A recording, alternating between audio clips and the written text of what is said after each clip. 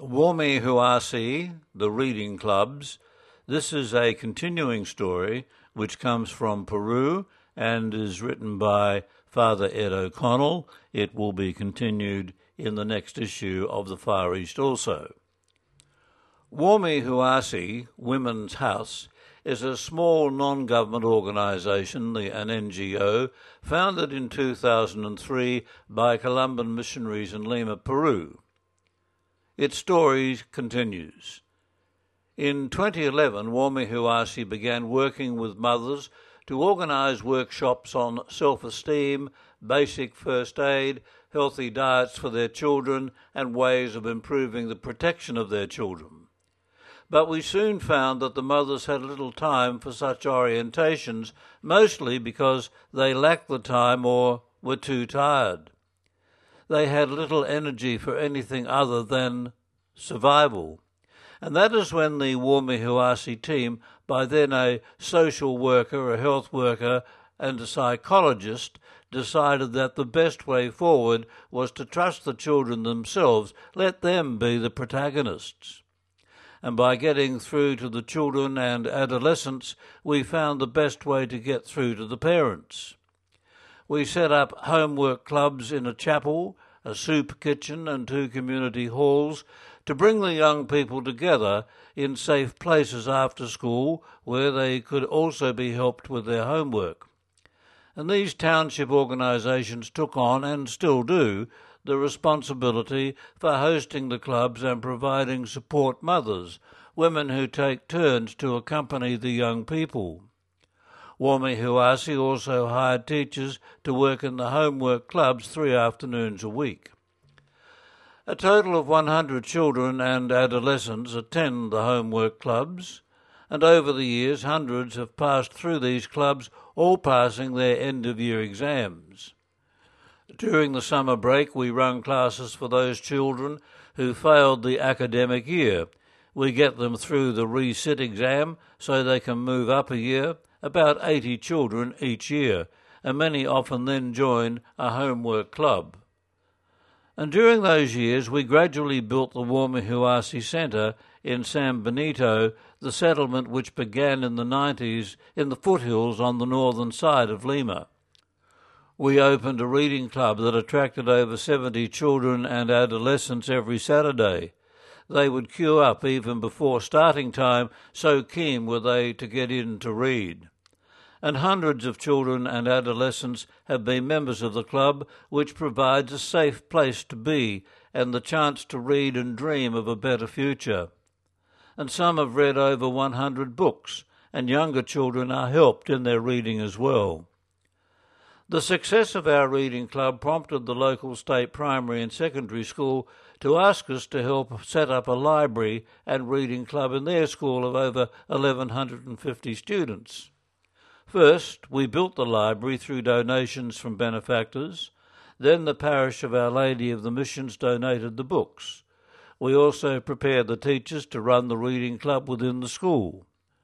Now all the students in the school, both primary and secondary, have 1 hour of reading each week under supervision. Because of an identified need, we also set up a play centre. The township leaders gave us the land, and we built a simple plywood hut where we placed toys and games, many of which came as donations from the parish where I worked. Volunteers from the township accompany the youngsters, and on average 50 toddlers and young children have used the play centre in the afternoons during the week for over 10 years. We noticed that some of the youngsters in the homework and reading clubs had speech difficulties and some had posture problems, and these children would have had to travel a long distance for therapy, and often the cost would have been beyond the reach of their parents. So in 2014 we set up a therapy club with 4 therapists. Warmi Huasi 1 and a quota from the parents covered the costs of the 4 therapists. The club has proved a great success. The demand is such that it runs 3 afternoons a week and Saturday mornings. Average attendance in a week can be as high as 100 youngsters.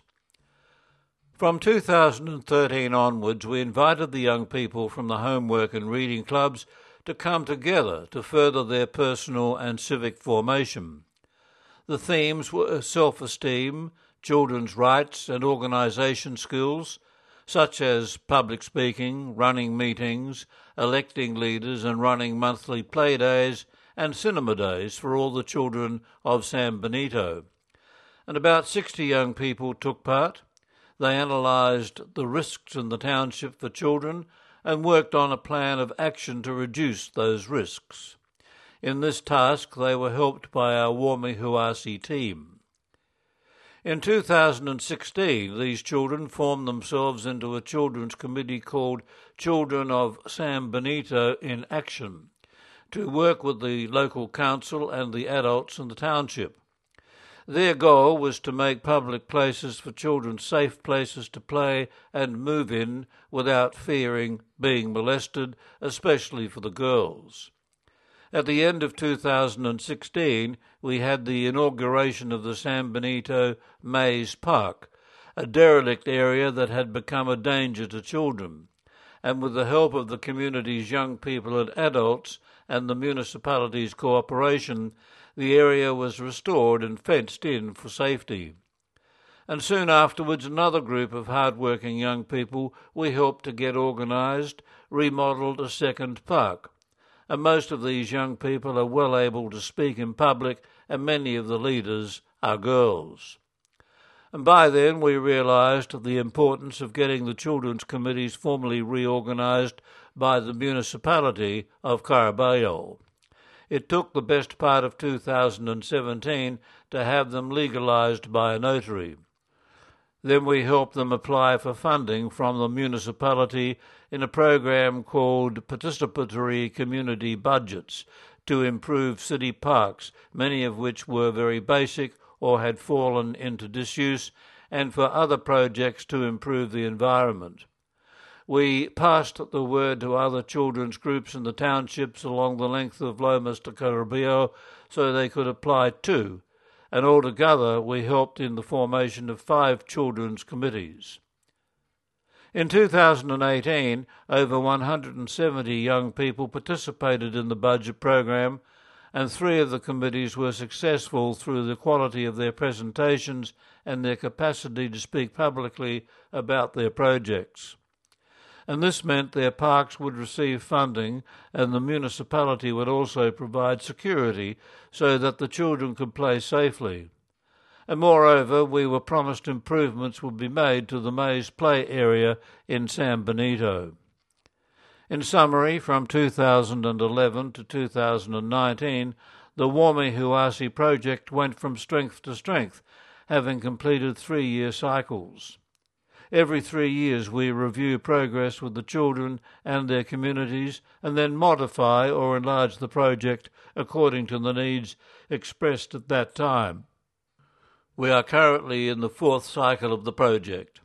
We started when all the children were primary school age or younger, but now we have adolescents and indeed some of the young people who accompany the work of Wami Huasi as volunteers are 18 and over. And at the same time, we continue working with young people in the homework and reading clubs and in the committees. And this story on Wami Huasi to be continued in the next edition of The Far East, and that was written by Father Ed O'Connell, who lives and works in Peru.